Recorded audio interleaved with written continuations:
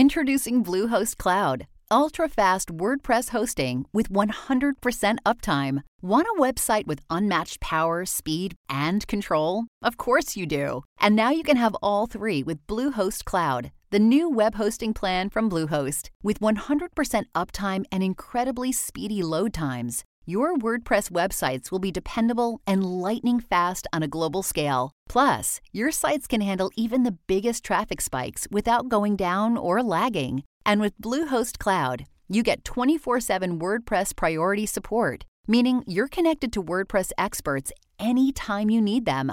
Not to mention, you automatically get daily backups and world-class security. So, what are you waiting for? Get Bluehost Cloud today by visiting Bluehost.com. That's Bluehost.com. Norm Ornstein, thanks so much for joining us. It's been a while since, not that long a time since you were on the Intelligence Squared stage just before the pandemic hit. So it's great to have you back virtually this time, of course. It's good to be back virtually, not as good as in person, but it'll do. So what I wanted to ask you to do is to help folks understand this concept of the filibuster, this odd-sounding term. I want to talk about where it comes from, but for you to help make the case that it's worth doing the little bit of work to understand what it means, because though it frankly revolves around something as dry as a parliamentary maneuver, it really does matter, doesn't it? Oh, it matters enormously. It enables a minority of the Senate, 40 of the 100 senators, basically, to be able to block action on almost everything that a president might want or that a Congress can do. And if you have a determined minority that forces the majority, in this case, to have to come up with 60 votes, and they can't do it, they don't have enough of their own party members, if they can't get a single member from the other party to join in, it means genuine gridlock. So it really is about power. And I want to talk a little bit about what it's not, because I think if most people have a sense of what the filibuster is, it comes from popular culture and it comes from one movie, Frank Capra's 1939 classic film, Mr. Smith Goes to Washington. I'm sure this is the one that you're always asked about also. And in it, Jimmy Stewart is this character who has been thrust from obscurity into the position of senator. He's a clean, honest, kind of literally Boy Scout sort of guy who discovers corruption in the system. And one day he's on the Senate floor and he's trying to talk about this. And what happens is all the rest of the senators walk off the floor. They're insulted. And so he finally gets up and he makes a little speech that sounds like this. Mr. President, I stand guilty as framed because Section 40 is graft. And I was ready to say so. I was ready to tell you that a certain man in my state, a Mr. James Taylor, wanted to put through this dam for his own profit. A man who controls a political machine. And the Senate, I yield. No, sir, I will not yield. So there's this huge hubbub happening in the Senate at this point. And you see Jimmy Stewart put some food out. He opens up a bag and he takes out an orange and a thermos of coffee and a bag of donuts. Like he's settling in for the long haul. Senator Smith has now talked for 23 hours and 16 minutes. It is the most unusual and spectacular thing in the Senate annals. And out in the hallway, there's this, you can hear the reporters, you can hear them shouting the word filibuster, filibuster, filibuster. And what this was this depiction at the time, Norm, of, wow, this guy is really willing to stand there and talk for hours, like really pay a price for a principle that he believes in. Get up there with that lady that's up on top of this Capitol dome, that lady that stands for liberty. Take a look at this country through her eyes if you really want to see something. And it's kind of a beautiful story. I'm amazed in one sense that Frank Capra trusted the American public all that time ago to understand what the parliamentary maneuver was. But what was that, and how is that not what the filibuster is now? So it really wasn't even what it was then for the most part, John. We didn't have individuals who would take to the floor for, as Jimmy Stewart, Mr. Smith did, for almost 23 hours before collapsing. But it was a procedure that was in place for a determined minority to be able to bring the Senate to a halt and try and rally public opinion behind that minority And in the meantime, keep actions from taking place. Now, why wasn't it exactly as we saw in Mr. Smith? And I will say I've seen that movie probably 10 times. They changed the rule from what it had been from 1805 all the way to 1917, when any individual or small group of individuals in a kind of tag team could take to the floor and stop anything else from happening, and moved it to one where 2/3 of those present and voting could stop the debate and bring it up to some measure or a vote. So it was kind of a fantasy picture or a fairy tale picture, but it defined the public image of the Senate. And it's that same public image of the Senate that we see some senators like Democrats Joe Manchin of West Virginia and Kristen Sinema of Arizona carrying forward now. And it's still the case, even though they reformed the fundamental rule again in 1975, something we might talk about a little bit, that a minority can block the Senate from acting because of this Rule 22, which has been in the books for a very long time, even as it was reformed a few times. I hate to bring up this word, but tell us what the word cloture means, C-L-O-T-U-R-E. It means closure, and it's the French word for closure, stopping things. It's not clear why they made it a cloture vote. It's not like there was this strong attachment to another language, but that's fundamentally what it means. And the way it works basically is, stepping back for a minute, the Senate is a kind of informal body. It's 100 individuals, and they do much of their work by unanimous consent. If you want to move to voting on something, you ask for unanimous consent. If you want to proceed to a debate, you ask for unanimous consent. If an individual senator says no and objects, then you've got to go through a bunch of hoops. And if you do that with the intention of filibustering, of trying to do this extended debate and set the hurdle higher, then the Senate has to wait a couple of days to file a cloture motion, to have a vote, to stop that debate and move to a vote. And then you can have a whole series of cloture votes. Right now, under the rule that was established in 1975 for legislation, you've got to get 60 of the 100 senators voting to say enough. And that's not an easy thing to do. And in fact, if you want to use the filibuster, as the Republicans did throughout Barack Obama's term, and as we've seen a little bit in the first 50 days plus of the Biden administration, you don't have to do more than say, we're going to deny unanimous consent, and you're not going to get 60 votes. And you got to find another way to move forward. And no needing to stand up and talk for hours and hours and hours. You just have to sort of say it. Nobody stands up and talks for hours anymore. So this is a kind of interesting development. From 1917, when the first ability to actually stop debate, instead of having people who took the floor for days on end, took place, that rule established, as I said, 2/3 of those present and voting could stop the debate. When they changed the rule in 1975, the common wisdom is that they actually made the threshold easier. They moved to 3/5. But here's the key thing. They moved to 3/5 of the entire Senate.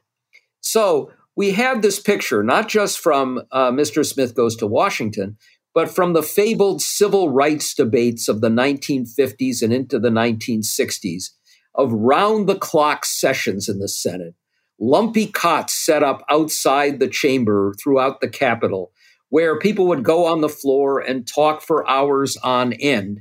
And the minority had to do that because if they didn't show up in large numbers, the threshold for actually ending debate would go down, maybe even below a majority. When they switched it to a 3/5 of all the Senate, it wouldn't make any difference if you went around the clock. You'd still need to get 60 senators. So let me give you one little story on that front. When the Affordable Care Act was being debated in the Senate, and Democrats at that point had exactly 60 of the 100 senators, and they had a vote to end a filibuster and try and move forward. but only 59 Democrats were around because Robert Byrd of West Virginia was almost literally on his deathbed. And the Democrats had to wheel him out in a gurney into a wheelchair onto the Senate floor to provide that 60th vote as he shook his fist more feebly than usual and shouted out at the Republicans, shame, shame, shame. So if you go round the clock under these rules, the majority has to show up. The minority only needs a couple of members around to make sure nothing bad happens. And that's changed the complete dynamic of the filibuster, especially in the last decade plus. Well, we're going to get a little bit into that in the debate. So I want to wrap up our conversation with two very quick questions. Where does the word filibuster come from? And does the U.S. Constitution say anything about a filibuster? The second question, no. There is nothing about a filibuster in the Constitution, and the framers actually didn't like, except in very specific cases, supermajority requirements. The word filibuster comes from a Dutch word meaning freebooter, which is about a pirate. And this is basically about pirates hijacking the process. All right. There's a lot of color to this story and a lot of drama. And it's not all Hollywood. But let's Norm, I'd like you to stay around, have a little bit of a conversation after the debate. But let's move on now and meet our two debaters. So let's get started. I want to welcome our two debaters. First, Caroline Fredrickson, who is a senior fellow at the Brennan Center and a professor at Georgetown Law and has debated with us in the past. Caroline, it's great to have you joining us again. Thanks so much, John, for having me. And also Thomas Chipping, who is a senior legal fellow at the Heritage Foundation and has a lot of his own Senate time. He spent 15 years on the staff of U.S. Senator Orrin Hatch and was his chief counsel for quite some time on the Senate Judiciary Committee. Thomas, welcome to Intelligence Squared. Thank you for having me. So the question before us is abolish the filibuster. You take opposing views on this. I want to start with you, Caroline, to take a few minutes to tell us, how do you answer the question? Should we abolish the filibuster? Well, I think it's pretty clear that the answer is yes, we should abolish the filibuster. The filibuster has a pretty sordid history. It's been used primarily to block civil rights legislation. And there is this mythology around it because people think about the great movie, Mr. Smith Goes to Washington, that the idea that senators, for some good cause, hold the floor for hours and hours. The fact of the matter is it was used mostly to block civil rights legislation. And now it doesn't even require senators to hold the floor. They simply object.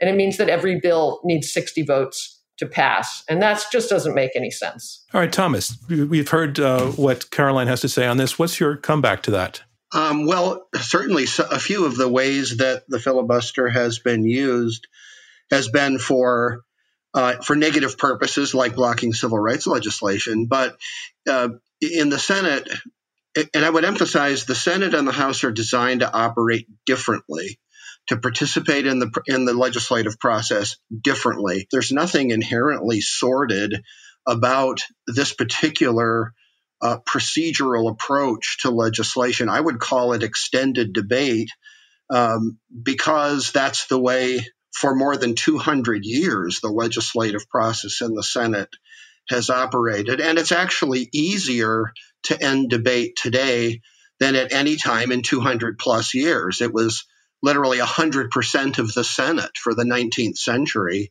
and it's 60 votes today.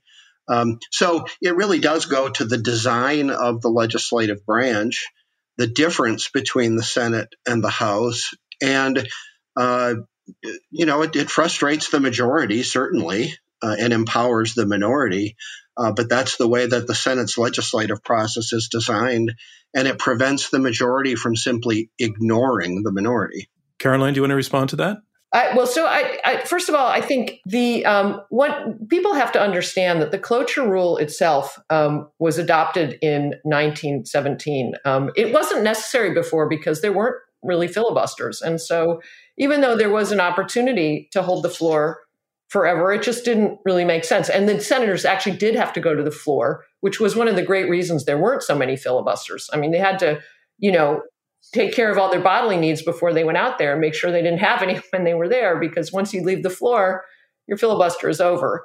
So it was really, in the 20th century, the major examples of an actual filibuster where somebody was out on the floor, holding the floor, was in the case of blocking civil rights legislation. And Strom Thurmond lasted 24 hours in an attempt to filibuster the Civil Rights Act of 1957, which I believe is the longest filibuster in history. But at a certain point in the Senate, to make the Senate function, when there started to be more objections to legislation, that is, the Senate operates through unanimous consent. So any one senator can raise an objection to moving forward on a bill, and that requires that objection to be overcome, which in the olden days, if it was Strom Thurmond objecting to a civil rights bill, he'd have to go to the floor and hold the floor. But now, because that would slow down the Senate business, they've stopped requiring that a filibuster actually take place in the public eye. They do something called dual tracking, where the objection is registered, and the Senate goes on to consider other things. So there is really no cost to a filibuster. And so the idea that it actually provides and encourages greater debate about issues is completely wrong. And you can look at this. If you look at the number of filibusters that have happened, technical, objections to legislation, they have skyrocketed without actually any debate taking place.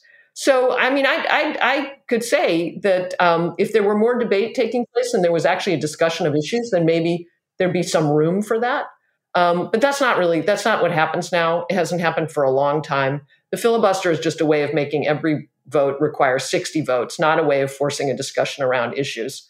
And my experience in the Senate, I would echo some of that. I would love to see more substantive debate, on the actual debate, not just speechifying individual senators going to an empty chamber and giving speeches. That's certainly true. But the fact that there have been many more cloture votes in the last number of years is not an inherent product of the rules. Senate rules are not the problem. Senators are the problem. It's the way senators use those rules, the way they interact between the parties. I worked for Senator Hatch, who was in the Senate for 42 years. The first few Congresses that he served, which was right after the current cloture rule was adopted, there was about half of cloture votes on legislation resulted in filibusters where the cloture vote failed and they couldn't end debate. His last three Congresses that he served, there were many, many more cloture votes, but 6% of them resulted in filibusters. In other words, the vast majority of them passed, suggesting that a lot of those cloture votes were unnecessary in the first place. Those are choices by the majority leader. It's not inherent in the rules themselves. And the list is very long of legislation that was improved, changed, modified, prevented on a whole range of issues. Most recently, the COVID relief legislation last year, where both parties have been able to use that to affect the legislative process. But even if you don't go through the drama and performance, and I don't think that's what we saw with Jimmy Stewart, is an accurate portrayal, even of the way it used to be. There always had to be a cloture vote from 1917 on, and the changes have been how many votes it takes to pass that cloture vote. But the heart of whether a bill can move forward is not whether someone is speechifying on the floor, it's whether that vote to end debate passes. And that's always been the heart of the cloture process. Every effort at filibuster reform has always focused exclusively on how many votes it takes to end debate. And whether someone's on the floor or not, the message is to the majority, you cannot simply ignore the minority and do whatever you want, however you want, whenever you want. You must deal with the minority. That's a dynamic that's different in the House, but it can be very valuable in the Senate. With the history of the Civil Rights Acts and Strom Thurmond's many filibusters, that yes, it was the minority that was obstructing. And the whole point was to delay the opportunity for a vote of the majority. And if the majority wasn't 60 votes, even if this was the will of the country to enact incredibly important, I think many of us think that the 1964 and 1965 Civil Rights Acts were the most important legislation this country has ever adopted. Certainly in the context of addressing racial justice and democracy. And that the filibusters enabled this small group of obstructive Dixiecrats and other anti-civil rights senators to delay this incredibly important piece of legislation. At least at that point, it was in the public eye. And in fact, that's one of the reasons people now suggest that the bills actually finally passed, because they were actually held up to the light.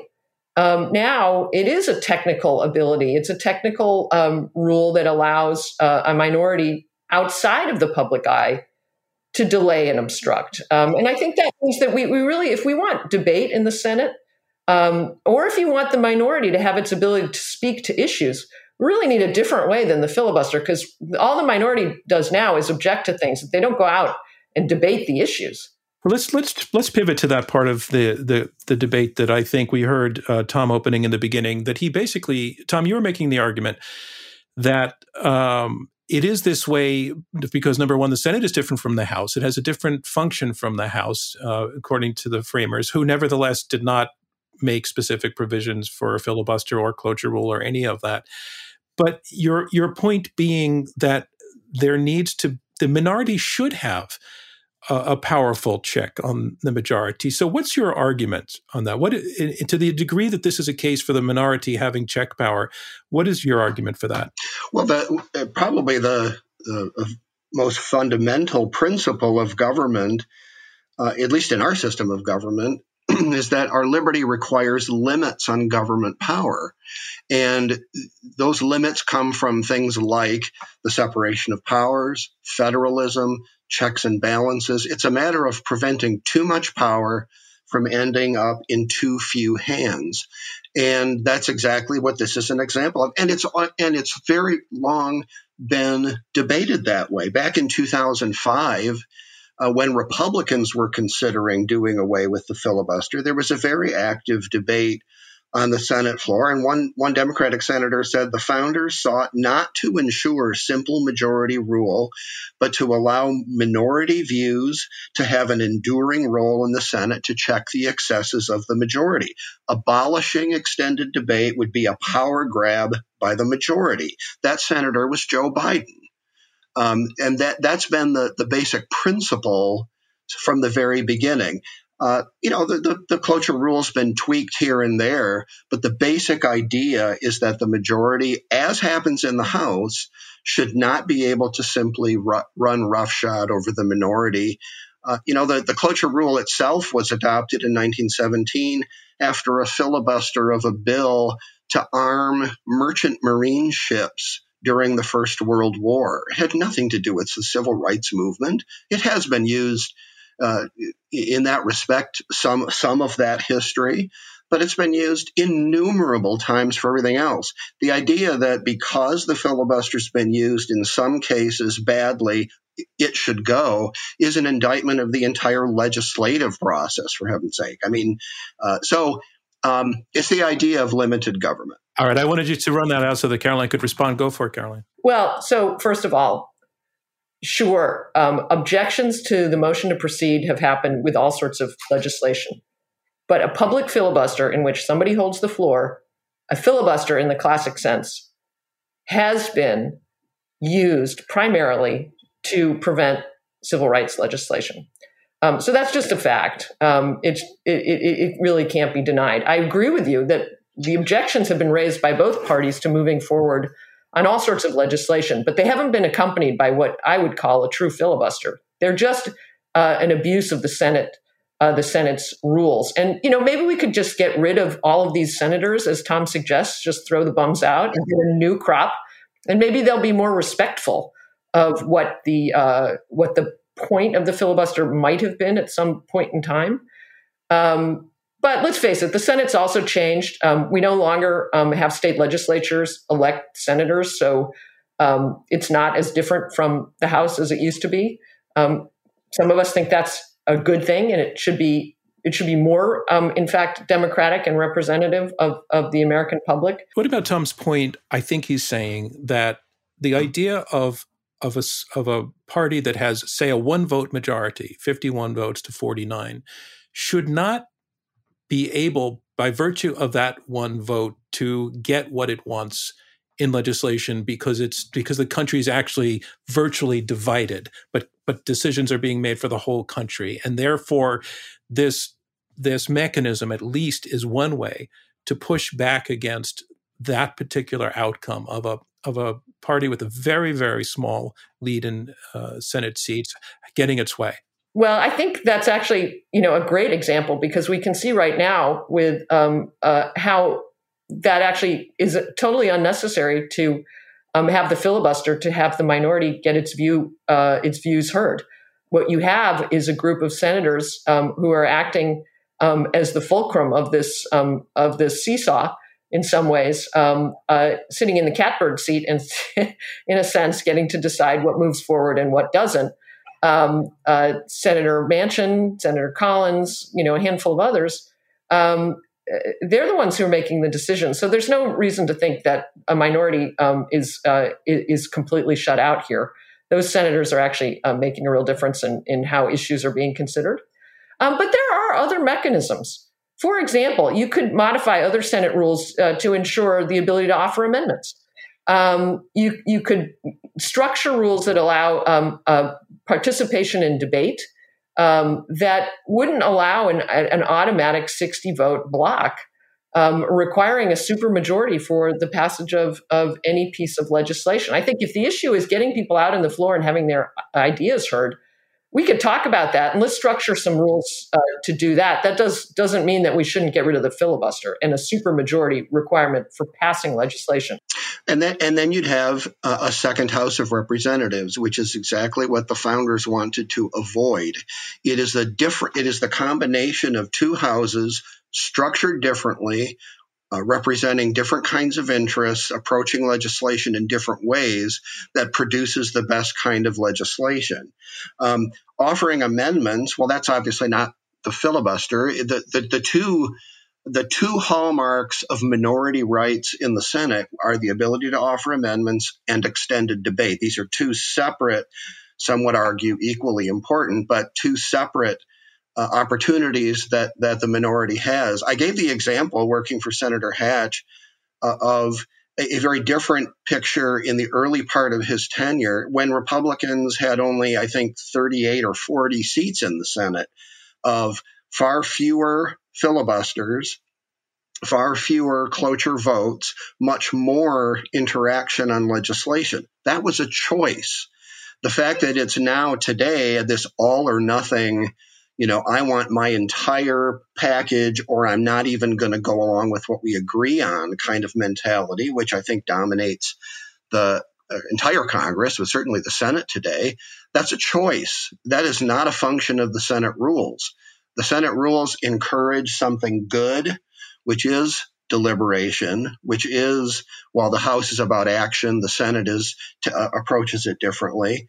I think we need senators who more appreciate the value of that kind of working together, rather than all or nothing, heads I win, tails you lose, which is what's going on today. Tom, are you saying then that you essentially agree with Caroline's point that as things exist today, most significant legislation essentially faces a supermajority requirement to pass? You can't count on 51 votes. It's really about a 60-40 vote every time if it's important and controversial. Yeah, that's probably a fair description as a practical matter. Again, because of the dynamic in the Senate. Isn't that a huge problem? But that's a choice of senators. It's not an inherent result of the rules themselves, because it wasn't always that way. That's my point. We've had a cloture rule and a supermajority and debate for more than a century, and it wasn't always like we have today. Well, what has changed? It's senators and the political culture have changed. But the problem is not Senate rules.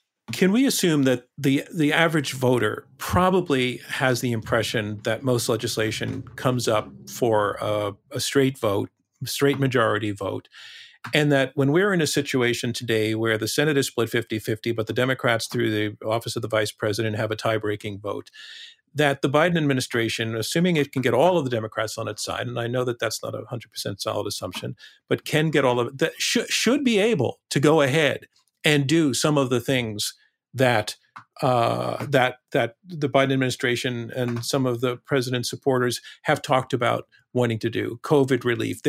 I know that Joe Biden himself has not been enthusiastic about changing the composition of the Supreme Court, but quite dramatic changes like that would potentially be possible if there were a straight up vote today.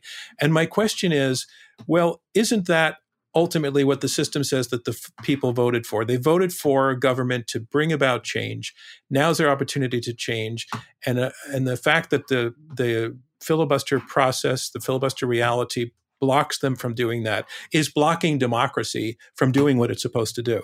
But it doesn't block the Congress from passing legislation. It influences the process, certainly, but it doesn't block them from doing it. COVID relief is a good example. Last year, Democrats basically said, unless I get 100% of what we want, we're not even going to allow the 3/4 that we agree on to go forward. And they used the filibuster to do it. Let me just say that there are a couple of things we need to understand. And first, for the audience, there are some areas that are actually exempted from the filibuster rule, and budgetary issues are one of them, which thanks to Senator Byrd, who recognized that there actually needs to be a budget.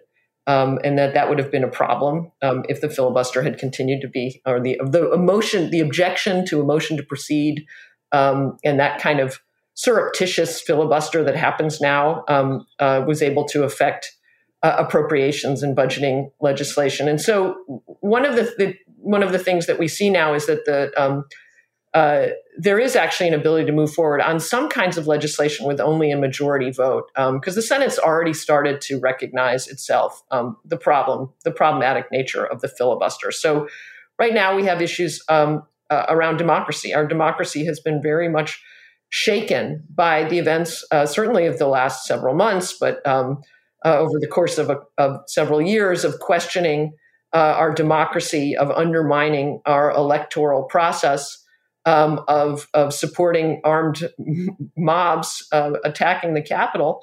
I think there are things that need to be addressed. And when you have this ability for a silent and invisible group of senators to object to moving forward on discussing these issues, on a real debate, we have a problem as a country. And I think we need to reckon with how we make this process actually work in a way that we can affect and maybe even solve problems rather than simply letting them fester. And I agree with that generally, but at a time when the Congress, including the House, but certainly the Senate with a 50-50 division, is divided as closely as it's actually able to be, which means the minority is the largest that a minority can be in the Senate.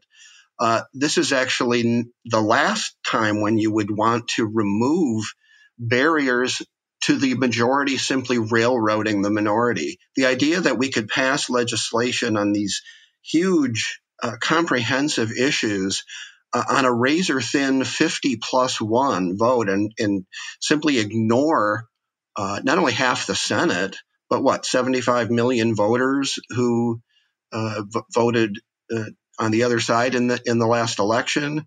That's not a good way to do it either. How come? In other words, I'm asking if that were the rule, and the founders didn't say anything about supermajorities, if that were the rule, and I've seen it living myself abroad in places like the United Kingdom, which where the party that comes to power with the majority gets to do what it wants to do. And yes, things do swing back and forth, but there's also the ability to correct the swings every few years through an election, that the public gets to respond to the program of one party, but that party actually gets to put its program into effect. Well, there's, of course, a host of differences between our system of government and a parliamentary system. But maybe that's a different program where we could go into it in depth. But that's certainly not the system that we have here, and it never has been.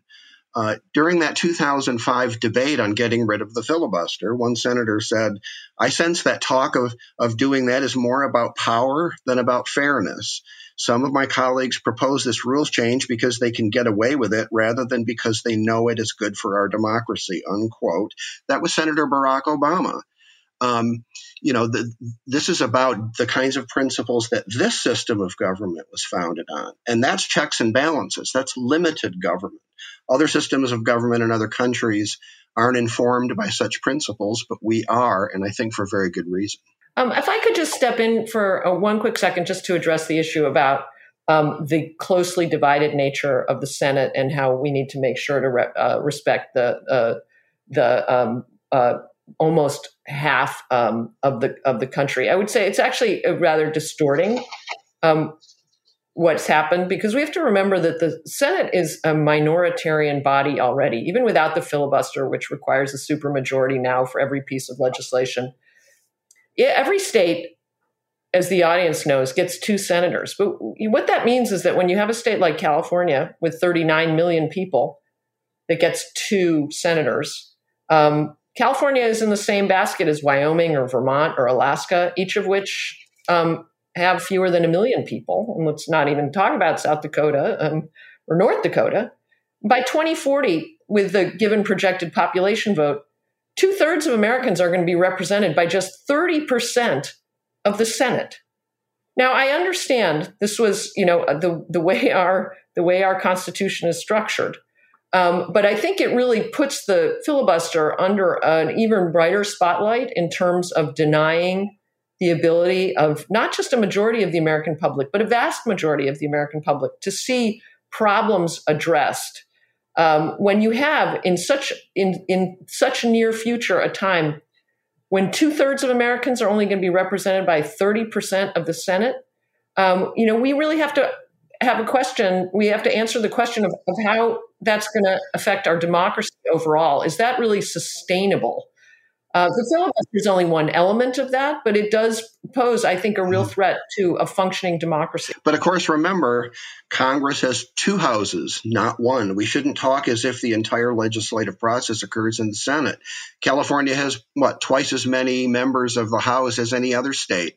So the one chamber is represented in one approach, the other chamber is represented by a different approach. And it's the combination of the 2 that comprises the legislative process. That was my point at the top. And these 2 houses are designed differently. They have different modes of representation. They have different approaches to legislation. So the fact that it's done that way in the Senate isn't the end of the legislative story. It's only the beginning. We still have to face the idea that the narrow majority, there's a 9-vote difference in the House. The majority can railroad the minority every day of the week if they want to. That shouldn't be the case in the Senate, not if you believe in checks and balances and limited government. Tom, why do you use the word railroad as opposed to exert its power? Well, exert its power is a much, much broader phrase, of course, that can include lots of different things, including give and take and compromise.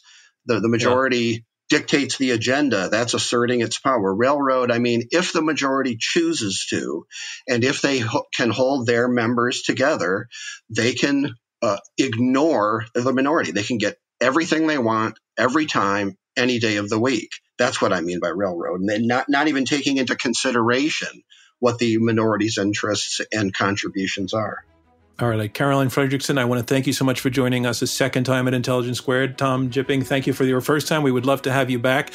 Thank you to both of you for, I think, really hearing each other out. Even as you did not agree, you listened to each other, and there was a real, true engagement of a kind we don't see enough of these days. So to both of you, I just want to say thank you. Thank you. Thanks. It was a great opportunity. So Norm Ornstein, welcome back to the conversation. We want to do something a little bit different now after hearing the debate. And we heard Thomas Jipping basically arguing for tradition for leaving things pretty much as they are. He thinks it would be difficult to change the rule, that it would be almost undemocratic at this point to try to change the rule. He feels that the filibuster is never popular with the party that's in the majority, but that it does guarantee something for the minority.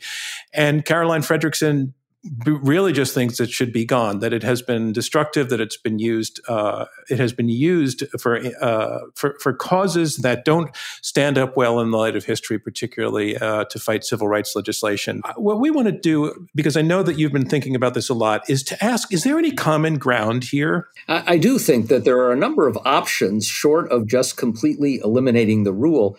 One of the things that's important to say at the outset of this part of the conversation, John, is that rules and norms interact. You can have a rule that works just fine, where, for example, for decades, there was rarely times when the filibuster was used to really bring the place to a halt, only over a small set of issues, those of great national concern and an intense minority. And if you lose the norm of behavior, you can keep the rule and have it misused or distorted.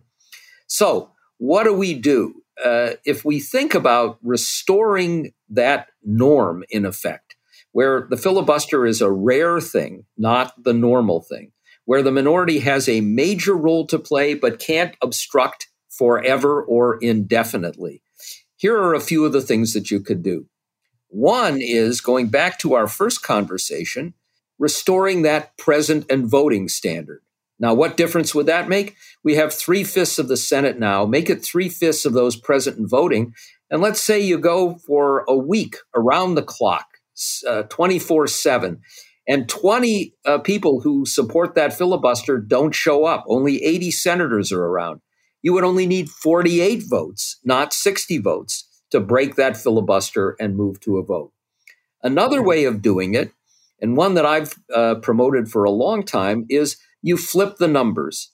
Instead of 60 senators required to stop the debate, where the burden is on the majority to come up with 60, put the burden back on the minority where it was supposed to be and say 41 senators have to be present at all times when the Senate is debating this issue to continue to have the debate.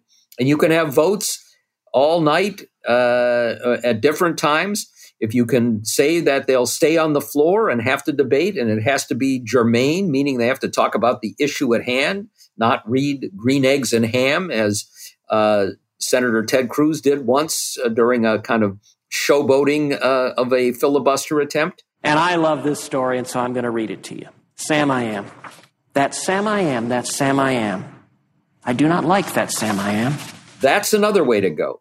If you wanted to move short of completely abolishing the rule or the supermajority level, but also find a way to have the minority have an extended period of time to make its case, there's an idea that came from now retired Senator Tom Harkin of Iowa, and that is you gradually over time reduce the threshold. So 60 votes to stop debate for 3 weeks, 57 votes for another 2 or 3 weeks, 54 votes for 2 weeks after that, and then it's down to the 51 required to bring this to a vote.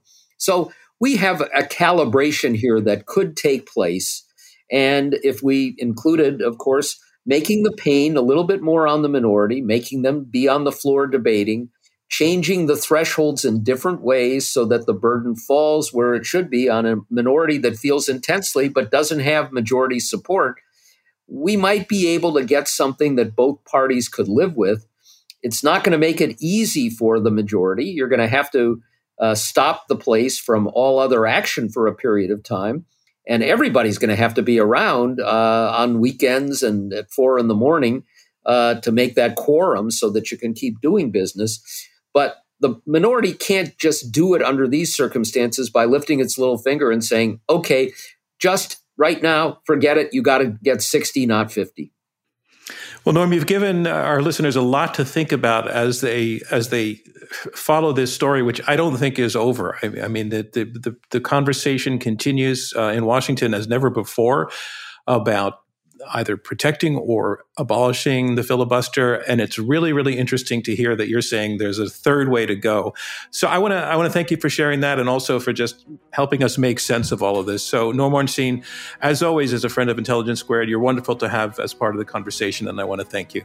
And thank you for what Intelligence Squared is doing, which is so vital for our discourse right now. I want to thank you, our audience, for tuning into this episode of Intelligence Squared. I hope that you enjoyed it just as much as we did. Intelligence Squared is a nonprofit generously funded by listeners like you and by the Rosencrantz Foundation. Clea Connor is our CEO, David Ariosto is head of editorial, Amy Kraft is chief of staff and leads production, and Shay O'Mara is our consulting producer. Jen Zelmer is our senior researcher. Damon Whittemore is our radio producer. Robert Rosencrantz is our chairman. And I'm your host, John Donvan.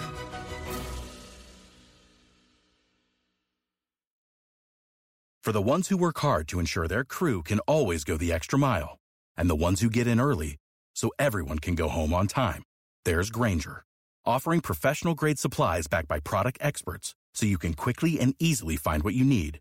Plus, you can count on access to a committed team ready to go the extra mile for you. Call, click Grainger.com, or just stop by. Grainger, for the ones who get it done.